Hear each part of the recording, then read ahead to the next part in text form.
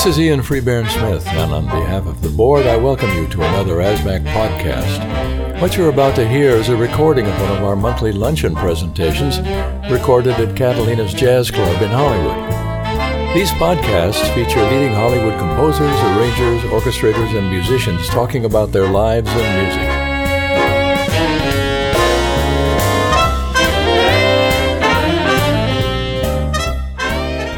Right now, I would like to introduce Alan Ferguson, whom I met finally when I moved out here, and worked with and admired greatly. So if you'll please stand up and blush a little, Alan, and you'll introduce our guest.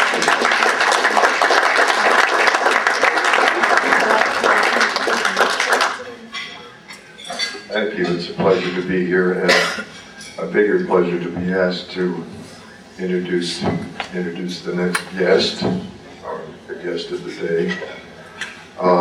In looking and speaking with Charlie, we both sit on the motion picture music board, the executive board.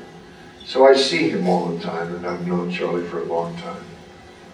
And yet, I didn't really know that much about him, about his history, if you will.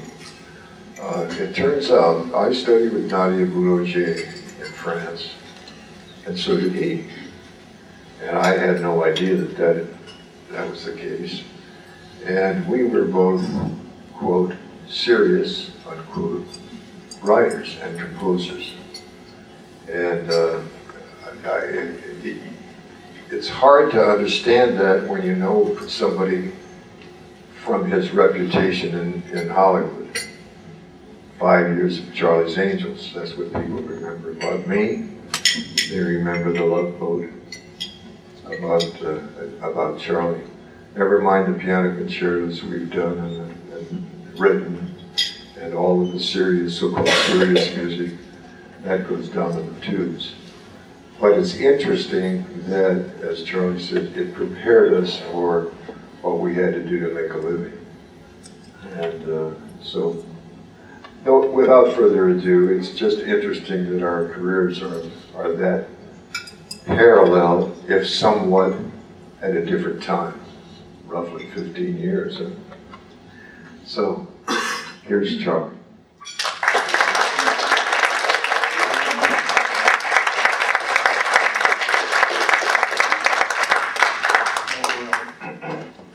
Thank you very much. I can do this without holding on to it. Alan, thank you very much for that nice introduction. It's truly an honor to be here with a group of people whose work I admire so much. Ronaldo and Alan and so many of you. And it's truly an honor to be here and get a chance to tell some of the things that have happened in my life. I would start by saying I first found out that the first president of ASMAC was Robert Russell Bennett. And I don't know about most of you, but I had a lot of help along the way. Nothing just happened by itself. There's always someone who took time at some point in my life to say, what can I do for you? And needless to say, I more than appreciate it. It's a legacy that I'm proud to continue when I have the chance to do that for other people. I studied with Nadia Boulanger, as Alan said, and I'd like to tell you a little bit about her too, a little bit later. But first, I went, when I was getting started, after I finished my studies, I was in Paris for 2 years, and getting started doing anything, as we all know, is very difficult. So someone had told me that Robert Russell Bennett was a student of Luncheon, and I thought I'd give him a call and see if he would see me. He was very nice and very gracious and cordial, and he said, sure, why don't you come over and see me? And we talked about music, about Boulanger, and he said, how can I help you? What can I do for you? And I said, I was just trying to break into earning a living, have a young family, a wife and a child. And he said, well, what can you show me? And of course, my background, as Alan said, was in classical music. Lots of chamber works that I could show him. But I also had a background in Latin music. When I was about 15 years old, I played in the Catskill Mountains. Some of you, I know you did then. Some others of you may have done that too. And you get a chance to do everything when you do that. It's a great training ground, by the way, the Catskill Mountains. Long since gone, you can't do that anymore. But one day visiting, we got invited to another band, Randy Carlos Orchestra, which was playing at one of the bigger hotels in the Catskills. And we went down to see them play, and it was a Latin band, and it just changed me. It blew my mind. I love Latin music. It was so filled with that energy, and it was hot, and I still do, actually. I still love Latin music. So I got into Latin music. I played with bands. I wrote arrangements. I eventually played with Ray Barretto and Tito Puente and Randy Carlos. And I wrote for all those bands as well, original tunes and arrangements. But as I sat with Robert Russell Bennett, I didn't really have anything more to play for him than that. So I said what I would do is I would go home and write something. So I did. I went home and I wrote a dance suite for the theater orchestra. I came back in about a week or two with a fully orchestrated piece. And he looked at it, and I guess he was impressed. And he said, "Let me see what I can do to help you." And then shortly after that, he called me. And he said he has a couple thoughts. He spoke to some people at the University of Washington in Vermont, I think it was Bennington, about my being an assistant teacher and a composer in residence, if I wanted to choose that path. He also spoke to Skitch Henderson about me, who would be happy to meet me if I wanted to choose that path. So suddenly I had a diverse of paths in my life to choose from. And really there was no choice, because just having studied with Nadia Boulanger, I couldn't see myself as a teacher. Not about that. Now, as actually it happens, I'm on the faculty at UCLA. I have the film composition class that was Jerry Goldsmith's. That when he got sick, he asked me to take the class over, and that was about 4 or 5 years ago. And I'm very happy to do that. But it was not my path at that point. So I said, I'm very happy to meet Skitch Henderson, and so Robert was really helpful to me. So I went to Skitch Henderson's house. Now he lived on 57th Street. He had a studio called Studio 3, and he lived right above the studio with his wife Ruth. And he was very warm and welcoming to me. And he said he would use me right away. It always impressed me. He would come downstairs from his rooms upstairs in his slippers and conduct. He could do that because he lived right over the studio. So Skitch started to give me work, and the very first thing I did for him was a part of a documentary film that he was working on. And he gave me part of it to do. And he recorded it in German because I wasn't there, but it was for a 60-piece orchestra. And when he came back and I heard my music with a 60-piece orchestra, I really couldn't believe I wrote that. You know, it sounded, I thought I heard it in my mind, but really it sounded a lot better than my mind allowed me to hear it. And then he shortly after that took over the Tonight Show band, and he would ask me from time to time to write arrangements, special arrangements for him at the piano when he'd come out and perform with the band. And then he'd also ask me to write theme material. There was the main Tonight Show theme, as we all know. But also, as when the show goes on and off the air for commercial breaks, there are themes. And so I started writing some of those themes.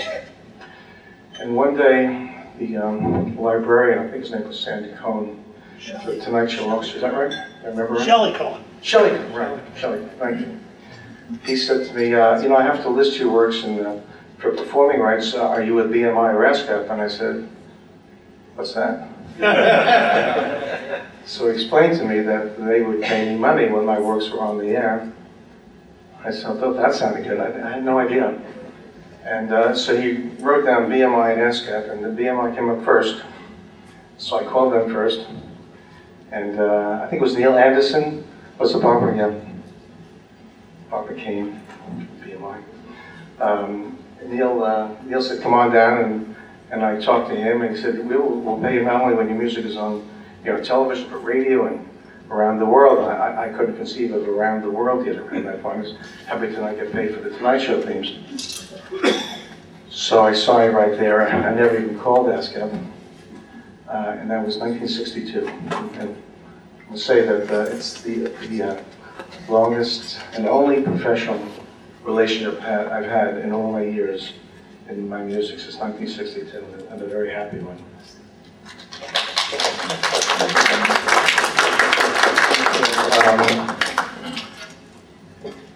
And let's see, and now, about a year or two later, I actually got a call from Robert Russell Bennett if I would help him with something. He was doing a television special for Richard Rodgers called Saturday Nights Around the World. And there was a section of it that had to do with, well, it was all about what people do on Saturday nights around the world, and Rodgers was the composer. And there was one section to do with what younger people do on Saturday nights. I think he thought that I could do a more contemporary approach at that time. So it was kind of interesting for me, and I pass on to you now. I never met Richard Rodgers, and not to take anything from him. I think he was a lot of genius. But what I got from him was a little tune with some chord symbols over it, and that was what I had to score this section of the show. And when I think about a Victory at Sea, this magnificent 26-episode version, music by Richard Rodgers. If you go to Amazon.com, it says music by Richard Rodgers, conducted by Robert Russell Bennett. The album actually says arranged and conducted. But when I think of these little tunes, however beautiful they were, that Rodgers gave to Bennett, and what Bennett made of those tunes, and how we composed with them, and how we developed them and brought them into a magnificent score, I think with all the credit he gets, I think Robert Russell Bennett deserves a lot more credit for that magnificent work that he did on that.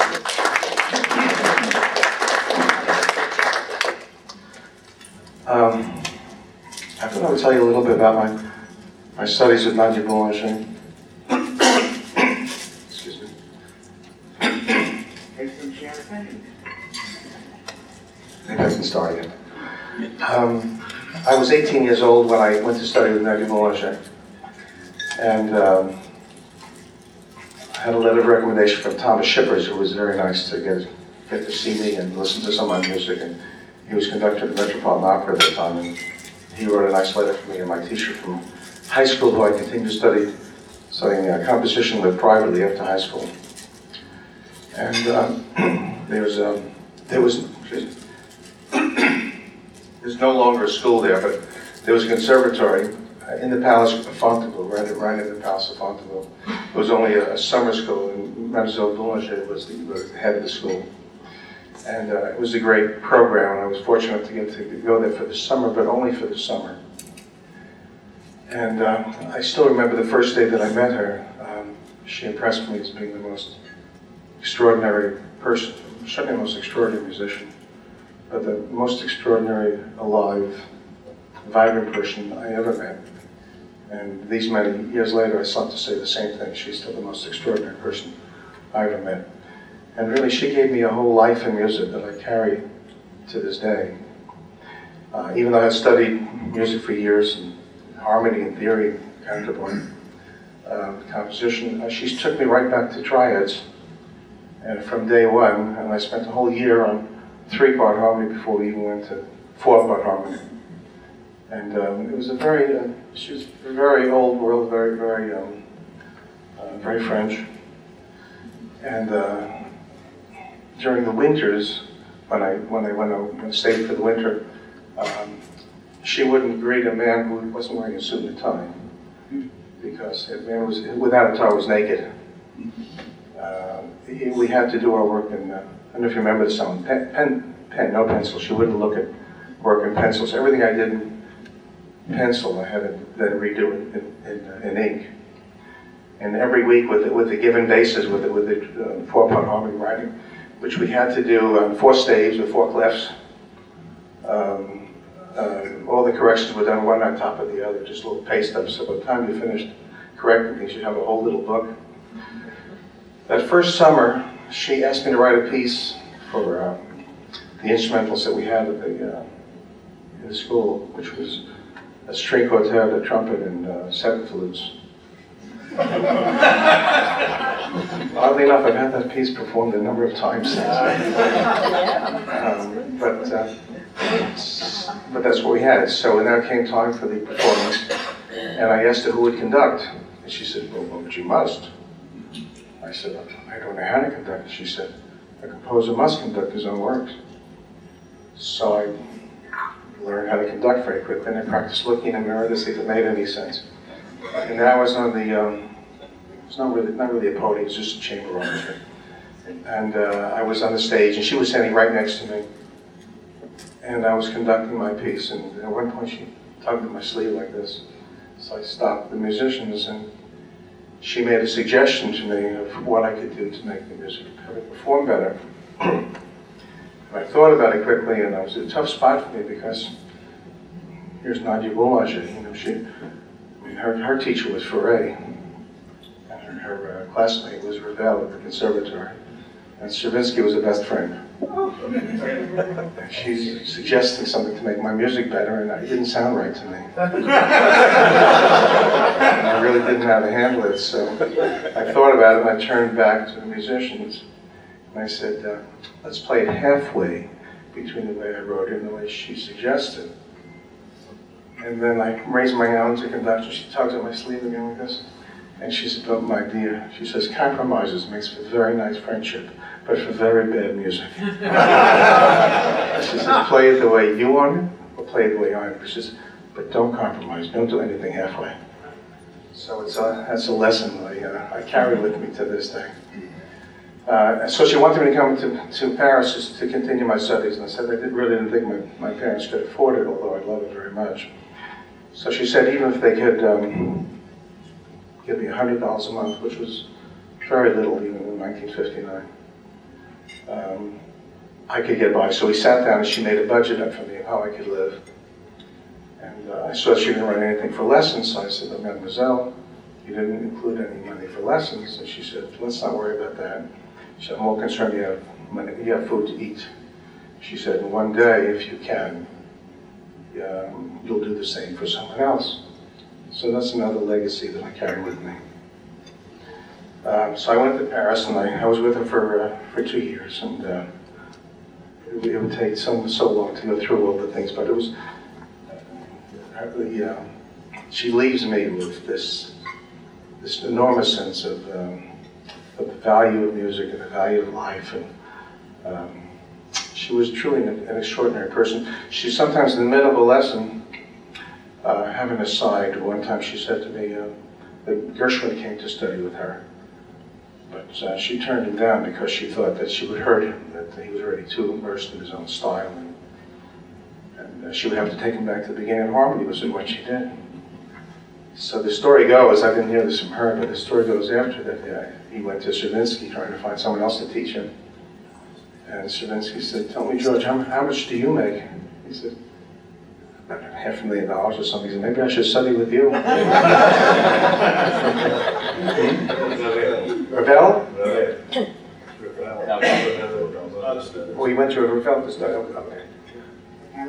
Now, I'll tell you what I read. I read in the biography of Gershwin that he sat with Ravel at a piano in New York, Gershwin, and they played at a party, which he played he performed Rhapsody in Blue many times. But when he was in the piano with Ravel, I thought he asked Ravel, see if he would study that. Ravel suggested Boulanger, but then I heard that he went to Stravinsky. I stand corrected. Back to the library. Another time, she said to me, she was always wonderful in the middle of a lesson for saying something would catch her mind. If I knew Michel Legrand, who was a student of hers, and I said, I knew who he was. She said, it's too bad about him. I said, what's too bad? She says, well, he's so talented, he does music for movies. Her face would get all screwed up and she didn't relate to movies at all. And then another time she said to me, do I know Quincy Jones, who was a student? And I said, I knew who Quincy Jones was. She said, he's such a lovely man. He comes here and takes a few lessons, and then I don't see him for a month, and I I always get a postcard. He's from all these places in Europe, and he plays in the jazz band. And the face would screw up again. That's another thing, she didn't know this thing was jazz. But she said, but he's such a lovely man, because every time he comes back, he brings me flowers, beautiful flowers. And I guess that must have made an impression on me, because for all the years after I left her, and I go to Paris quite often, I always stopped at the little flower shop downstairs in her house. And if I couldn't see her that day, I would send her flowers. And then one day, my wife Joan and I were in Paris, and we're on our way to the south of France. I had a rented car. I said, I just want to stop by Mademoiselle Boulanger and send her some flowers. Not expecting to see her. He really just didn't come in unannounced. And so I left Joan in the car in front of Rue Ballou. And I went into the flower shop right downstairs. While I was in the flower shop, Giuseppe, who was, he along with his wife Zita took care of Mademoiselle Boulanger in the house and cooked for her. He passed by and saw me in the flower shop, and he came in, so happy to see me, bonjour, Monsieur Fox, and comment allez-vous, and all that. We had a nice little conversation. And he said, well, are you here to bring for these flowers to Mademoiselle Boulanger? I said, of course. He said, well, you must bring it upstairs. And I said, well, she's teaching, isn't she? She taught from 7 a.m. to 11 o'clock at night. So she's always kind of even for lunch, through lunch. I said, no, I couldn't bother. He said, no, but you must. And anyway, he prevailed, and I found myself riding up to the 3rd floor again of her apartment house with the flowers. And Zita, his wife, opened the door, and she was so happy to see me. And she said, well, hold on, I'll give you some Mademoiselle. I said, no, don't give, because you'll bother her. You didn't want to bother Mademoiselle Boulanger in a medical lesson. She said, no, I will, and she left to go into the living room where she taught. And in the moment, I could hear her voice through the walls, Kira, who's there? And in the moment she came out, and she kisses for me and hugs for me, and she's holding my right hand to 2 hands. She said, but my dear, I'm so sorry, I can't give you a proper greeting, and it's so nice to see you, and how are you, and how's your lovely wife, and how's your child? And how are you? And are you composing? That's all she ever wanted to know, if I was composing. And I said I was. She said, I was just desolation. She said, unhappy I can't give you a proper greeting. She said, consider this a proper greeting. And she gave me another hug and a kiss, and she left. And actually that was the last time I saw her. But I was so filled with the energy after seeing her, which I always was, but I bounded down the 3 flights of stairs and out the door, and I was halfway up the block towards the Place Clichy, and suddenly I hear someone yelling, Charlie, Charlie! And I turned around as my wife, half a block away, like, where are you going? And I had totally forgotten. I had a wife sitting in the car. I don't know where I thought I was going, maybe back to an apartment I hadn't been in 20 years. But she had that effect on me. She truly did, anyway. And in 1979, a ballet that I wrote, my first ballet, A Song for Dead Warriors, was being performed at the War Memorial Opera House with the San Francisco Ballet Company. And I was planning to go back to Paris to give her a copy of the ballet, which I dedicated to her. And she unfortunately died just 2 days before I got there, but I did buy flowers. I went upstairs and I sat with Giuseppe and Zita, and also Mademoiselle Dudonné, who was my solfeggio teacher in Mademoiselle Boulanger's apartment. That was my last memory of it. But I carry her with me through my whole life. If I'm writing quickly, we're talking about it with Lalo and Alan about writing by hand versus writing by, we all write by hand, which I'm sure most of you do too, well, if not all of you. If I'm writing quickly, and I sometimes don't attach a stem to a note because I'm too busy, I can hear her. I can hear her voice saying, but my dear, if it's an important note to write, why not take the trouble to attach the stem to the note? So I do carry that with me. Well, anyway, now I'm back in New York after 2 years of studying with her, and I told you about Robert Russell Band, and I'm trying to get started.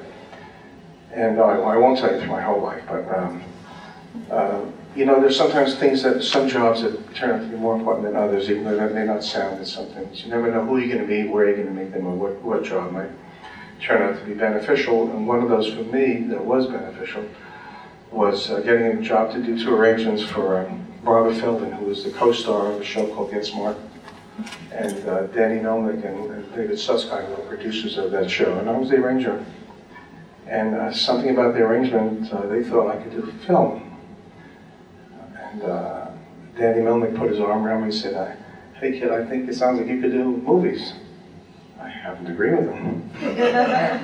So they gave me a chance, and I did a film for them. It was a television film it was a remake of a film called Johnny Belinda with Mia Farrow. Well, one thing led to another, and I got a chance to do my first television theme was Wide World of Sports, which I think is still on the air today. And then a couple of years later, ABC was going to try to put football on at night to see what happens. So I did the theme for Monday Night Football, which was on my theme was on for the first 7 years before it was replaced. Did a lot of things for a lot of shows that didn't last very long. The Joe Namath Show, none of you know. The Joan Rivers Show, none of you know. And also before there was PBS, there was PBL, Public Broadcasting Laboratories, and I did the theme for that. Some of my personal experiences with themes, I don't know what you've all gone through, Lalo, I don't know how you've gone through with all of yours, but sometimes it's difficult or as daunting as it can be just to come up with the right thematic idea for the right show. Sometimes the more difficult thing was just getting the producers to hear it, and just getting the people to hear it to know what you're about. And I got the chance to do some of the Goodson Topman game show themes when I got started. What's My Line, Tell the Truth, the Match Game. And I was young, I was 20-something, 23, 24 years old. And there was no demos, it was all live at the piano. And so during this period, I would go to the Goodson Topman office, and they had a huge office in the Seagram's building on Park Avenue. And the 30th floor was their floor, and there was a huge conference table, and Marcus used to invite all his producers. And Gene Rayburn was one of the hosts of the show, and secretaries all to listen to me playing my theme. And I'd be ushered into this huge room. At the end of this huge room was what looked like a half a piano. It was like, I think a 66 note. I don't know why they haven't invented a piano like that. But it was like a half a piano. And they had plenty of room in this room. It was a huge room, but that's what they had. And in my mind, I'd hear an orchestra, I'd hear trumpets. They couldn't make a demo. I hear trumpets and percussion and flutes, but all I had was this piano to play on. So I'd sit at the piano with all these people around, and I was a little nervous, obviously. And I start to play, and I get through it. Oh, but when I was playing, Mark would always have a position. He would kind of lean on the piano, his right arm like this. Well, not like this, actually. He listened like this. And with his left arm, he had a big cigar. So this was his position, listening to my playing the theme. And I get through the theme, and I finish, and there was a resounding silence. Nothing. No one made a peep. And then he would think about it. He would point to his people around the room. What did you think? What did you think? But they didn't know what he thought.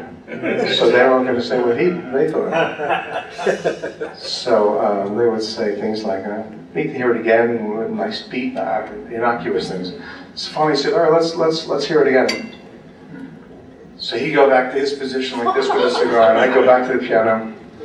And invariably, in the middle of playing it the second time, I'd look down at the floor and I'd see his foot start to tap. And when his foot was tapping, I knew I had him. That was a signal for me. Anyway, then years later, I got to California, and it wasn't necessarily much easier. I'd go to, even having demos, I go to producers' offices who had no cassette machine and no way to play a theme, but they just hired me to write. So we'd end up in my little two-seater car, just with 2 producers at a time, like revolving producers in and out of my car. And probably the strangest of all, from my playing themes to people, was with the Love Boat, which I wrote with Paul Williams. It was originally a movie, actually, originally a Love Boat movie, and we did a few movies, and it was a series. And I thought it'd be a good idea to make the theme into a song, and Paul wrote a lyric. And so now I had a very full demo to play for the producer, Aaron Spelling, Doug Kramer. And I go to Aaron Spelling's office, and he greets me with rubbing his two hands together like, "Oh boy, what did you bring me?" And I said, "I bring a good song." So I said, "I've come prepared. I have any which way to play. Did you have a tape machine?" And looks around the office and says, "No tape machine." I said, "All right, a cassette machine is fine. I have it on cassette." So he looks around the room for a cassette machine, and he gets on the intercom with the secretary. And, "Can you find us a ticket?" Anyway, it turns out there's no cassette machine in the building. So I said, "Well, it's okay. We're on the lot of 20th Century Fox." That's where Aaron's office was then. I said, "Let's go to a piano. I'll play live at the piano." He said, "Okay, let's find a piano." So I got back with the secretary, and she came back in 2 minutes and said, "There's no piano available on the lot at 20th Century Fox." So I look at them and I shrug, and they look at me and I said, "All right, here goes. Love, exciting ending. We're expecting you.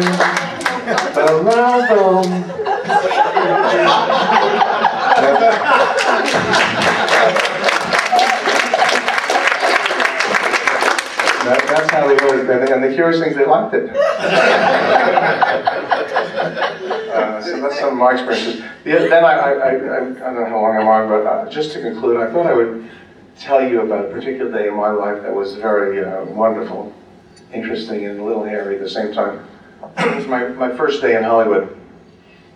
I had done a picture. My first movie was a picture called The Incident with Larry Pierce directing.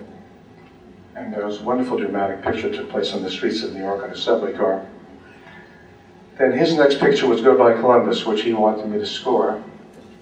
But no one at Paramount knew me, so no one could approve that. In the interim, I did an album with Ben Lanzarone and Bob Crew of music from the classics that we made into a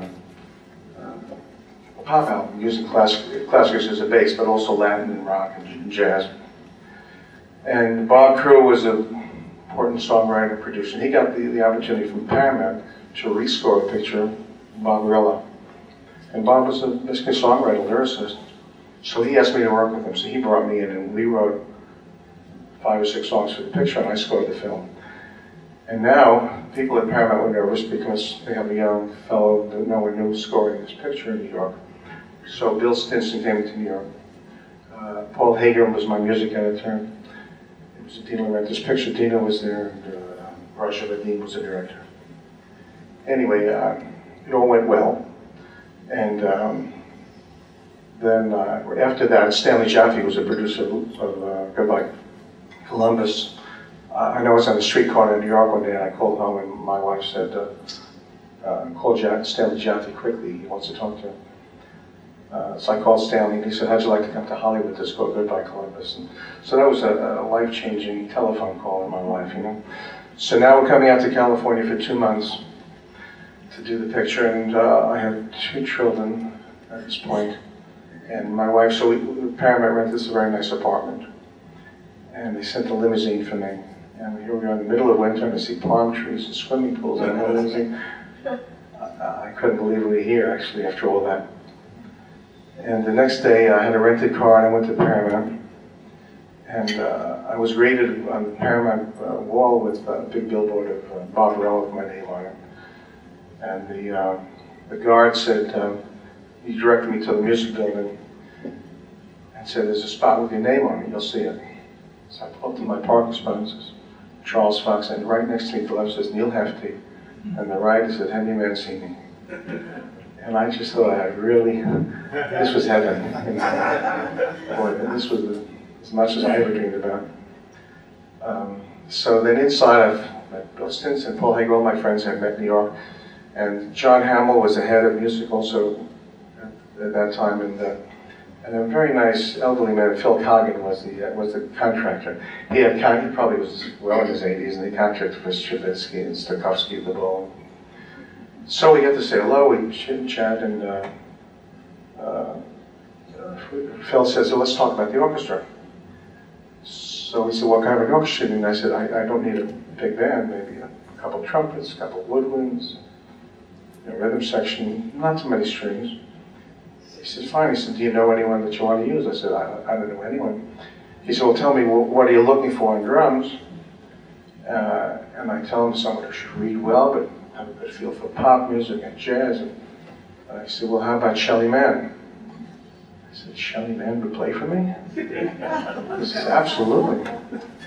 And then I described what I was saying. He said, well, how about Bud Shank on sax? I said, Bud Shank? And how about Pete Jolly on piano? I said, Pete Jolly, I just wore out his record, like with Bill Perkins and his quintet.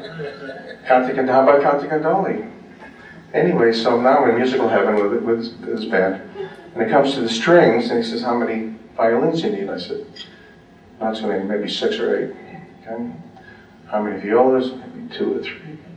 Cello, the same thing, 2 or 3. At some point, John Hamill gets up and walks over to the window. He's looking outside. And Phil Coggin leans into me and he said, Charlie, you have a little stinky orchestra here. I said, really? He said, it's a little stinky orchestra. You got 6 violins? He said, it's going to be embarrassing to make a movie in Hollywood. At this point, I'm totally intimidated. I said, really? He said, this is Hollywood. He says, take 20 violins. Take 10 cellos. He says, you have a little stinky orchestra. It's going to be embarrassing. So I knew I didn't come all this way to be laughed out of Hollywood. And John Hamill comes back, and I said, John, I've been reconsidering the orchestra. Can I add some? I said, sure, no problem. I said, how about 20 violins? He said, all right. How about 10 violas? Fine. Anyway, so I ended now with a 65-piece orchestra. And I'm very excited. I never had a 65-piece orchestra before. I don't know what I was going to do with a 65-piece orchestra. But I didn't want to be left at Hollywood. So now, John says, let's go have some lunch together. We finished the orchestra call. And those days, Lally now, you guys remember this, there was a commissary next to the music building in front of it. Now the commissary's on the other side. Well, there were 2. And there was a table then where composers would sit when they were working on a lot. So we're having lunch, and sure enough, after a while, Henry Mancini comes in. John waves him over, and I'm sitting next to Henry Mancini as a colleague, having lunch. And I'm just thrilled. As you know, he's the nicest man in the world. Great talent. One of the sweetest, nicest men ever too. So we're talking. He asked me if I'm in the Motion Picture Academy. I said, no. And he said, well, it'd be great to have you come in. He said, nice to get some new, fresh blood. And I said, okay, great. He said, how many pictures have you done? Because you have to have a minimum of 3. I said, well, this is my 3rd picture. He said, perfect. He said, you can't join, you have to be invited. He said, so I'll sign your card. Do you know anyone else that can sign your card? I said, I don't know anyone. He says, I'll get Elmer. And I said, Elmer Bernstein? Going to sign my card? Anyway, I came home that day and I told my wife what happened. My first day in Hollywood, and Henry Mancini and Elmer Bernstein invited me into the Motion Picture Academy. And I have a 65-piece orchestra, and this was pure heaven for me. The next morning, at 9 o'clock in the morning, I got a call from Stanley Jaffe, the producer of the movie. He said, Charlie, did you go crazy here now? Well, you better come in fast and see me. So I go running into the office, and I'm sitting in front of his desk, and he said, what are you trying to do? He says, in New York, you had 35 positions. I had a budget, you doubled my budget. He said, what, did you go crazy? Do you really need 20 violins? I said, no, 6 will be fine. What about 10 violas? I said, 2 will be fine. I was right down to my 30.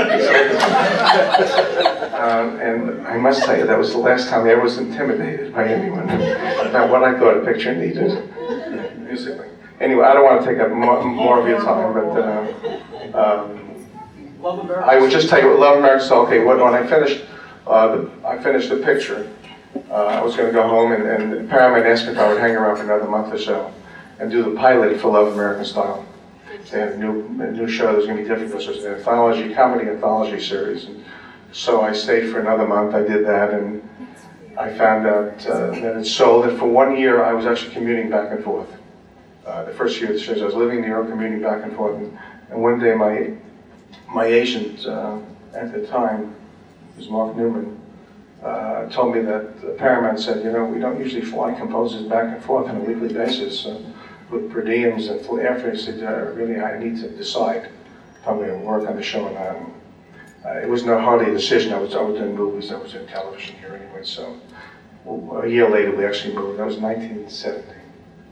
I saw the TV show the first time, and I watched the show just to listen to your theme, and I thought the guy Charles Fox would have a future. I hadn't known about you at all. You thought Charles Fox was what? That he had a great future from listening to him about Love American Style. Well, thank you very much. Any other questions? I'm happy to answer questions. Okay. Yes? Songs. Songs. You have hit songs. Oh, well, I didn't think I'd take you through my whole life, but I'm happy to. Well, I'll tell you about Killing Me Softly, because that was kind of an unusual story too. Norman Gimbel and I were working with a young artist named Laurie Lieberman, and we had 9 songs in the can, and we needed a 10th song, and Capitol called us and said, we want to get this record out right away. So Norman had an idea for a song, this little book of ideas that was Killing Me Softly with his blues. And we thought that sounds like an old-fashioned word even then in the 70s. So he said, how about Killing Me Softly with a song? And we just liked it. And that night he gave me a lyric. That night I finished it. And the next morning Laurie came over and we started to rehearse it.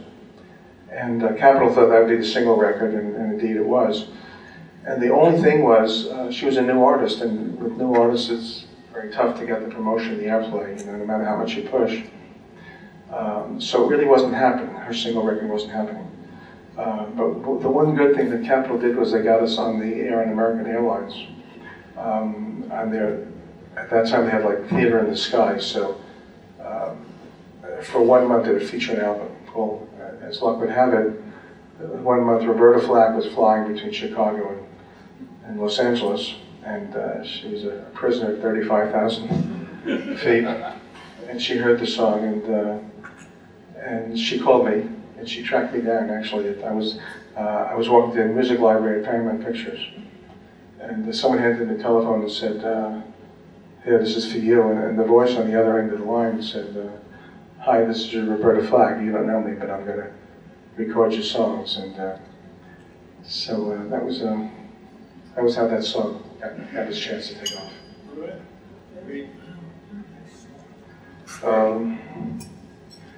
Let's see. Shall I talk more about songs? Would you like to? Sure, yeah, sure. Anything. Got another 5 minutes. Another 5 minutes. Okay. 7. 7 minutes.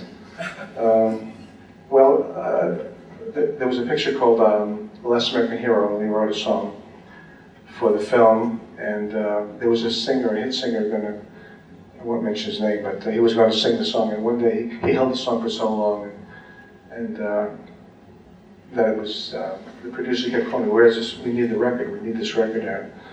And finally he called me back and said he doesn't think the song is a hit, and I said, "That's fine, we all have different impressions of what's a hit, what's not a hit."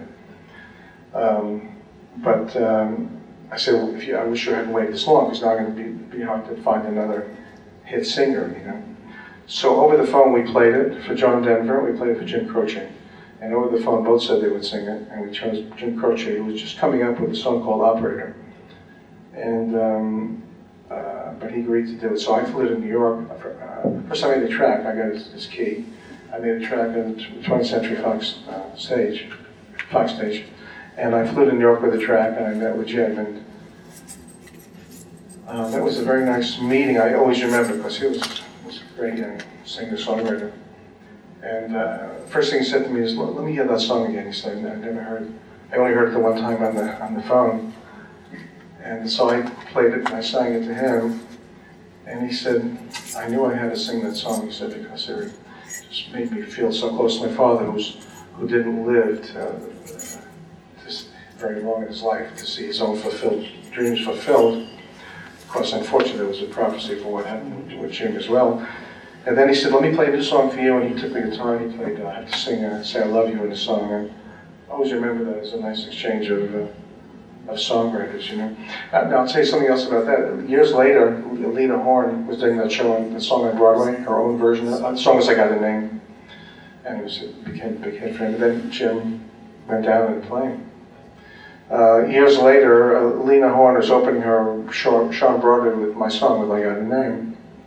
And Alan and Marilyn Bergman said to me one day, I should fly to New York, so you'll never hear another version of as good as that. And of course, now Lena Horne had already recorded it once before with Michelle's Billy Crosby's arrangement. And it was okay. You know, it was nothing really great. I didn't think so, although I loved her. But what she did in the show was fantastic. So the show opened here at the Schubert Theater. I couldn't go to New York to see her then, but I did go, and it opened at the Schubert Theater. And she came out saying a little bit of Stormy Weather, which is kind of a signature song, I'm sure we all know. And then she did a full version of my song that just rocked the house. I mean, she added things to it. She made it into a whole new dynamic world, and everyone stood up and gave her a standing ovation. The first song of the show was very unusual. So the next day, I sent her flowers. I sent her a bouquet of flowers to her dressing room, just thanks to my grateful songwriting, you know.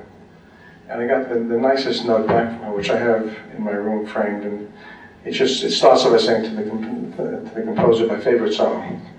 But she says something, you have no idea what it means to me every time I sing the song, because it brings me back to my father. It gives me a chance to say thank you to him for all the things. So it's just interesting about a song, how it moves people and the effect it has on people around the world. But here's two singers whose lives were moved by it. And for me, obviously, it's always a thrill to hear a great singer sing a song. And, so I got a nice longevity with that song as well.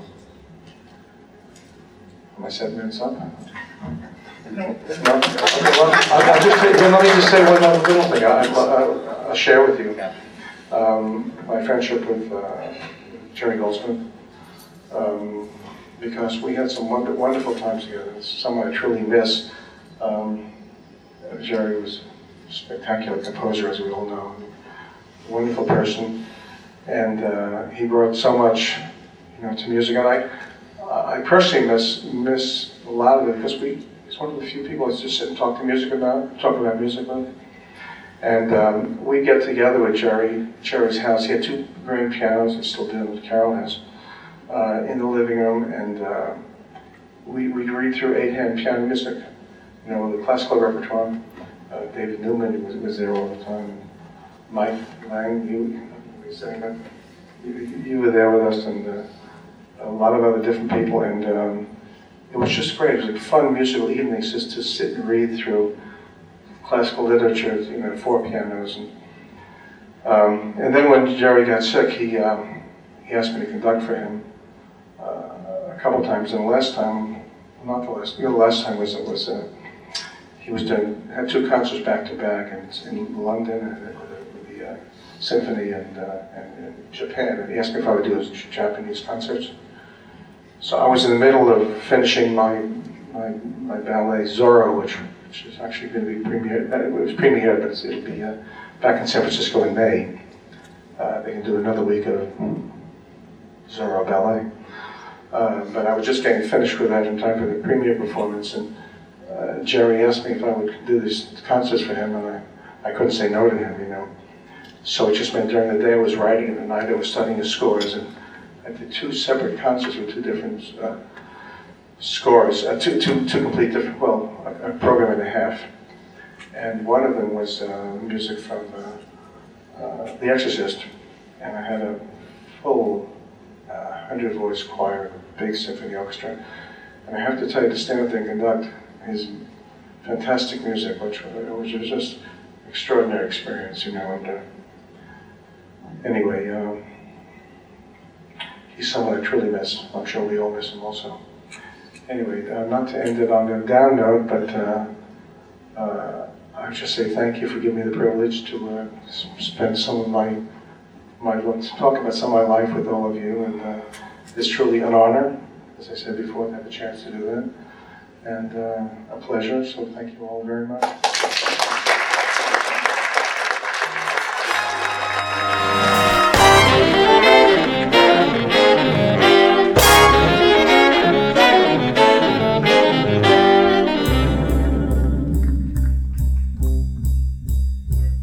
Thank you for listening to another ASMAC podcast. We welcome your feedback at asmac.org. This is Ian Freebairn Smith on behalf of the board, and I would like to invite you to attend our events, including luncheons, master classes, and our annual Golden Score Awards banquet. For a complete list of our podcasts and DVDs, please visit our website at www.asmac.org. Many thanks to Larry Goldman of Balboa Studios for recording this talk, and to Elliot Barker of Elbar Media for editing it for broadcast.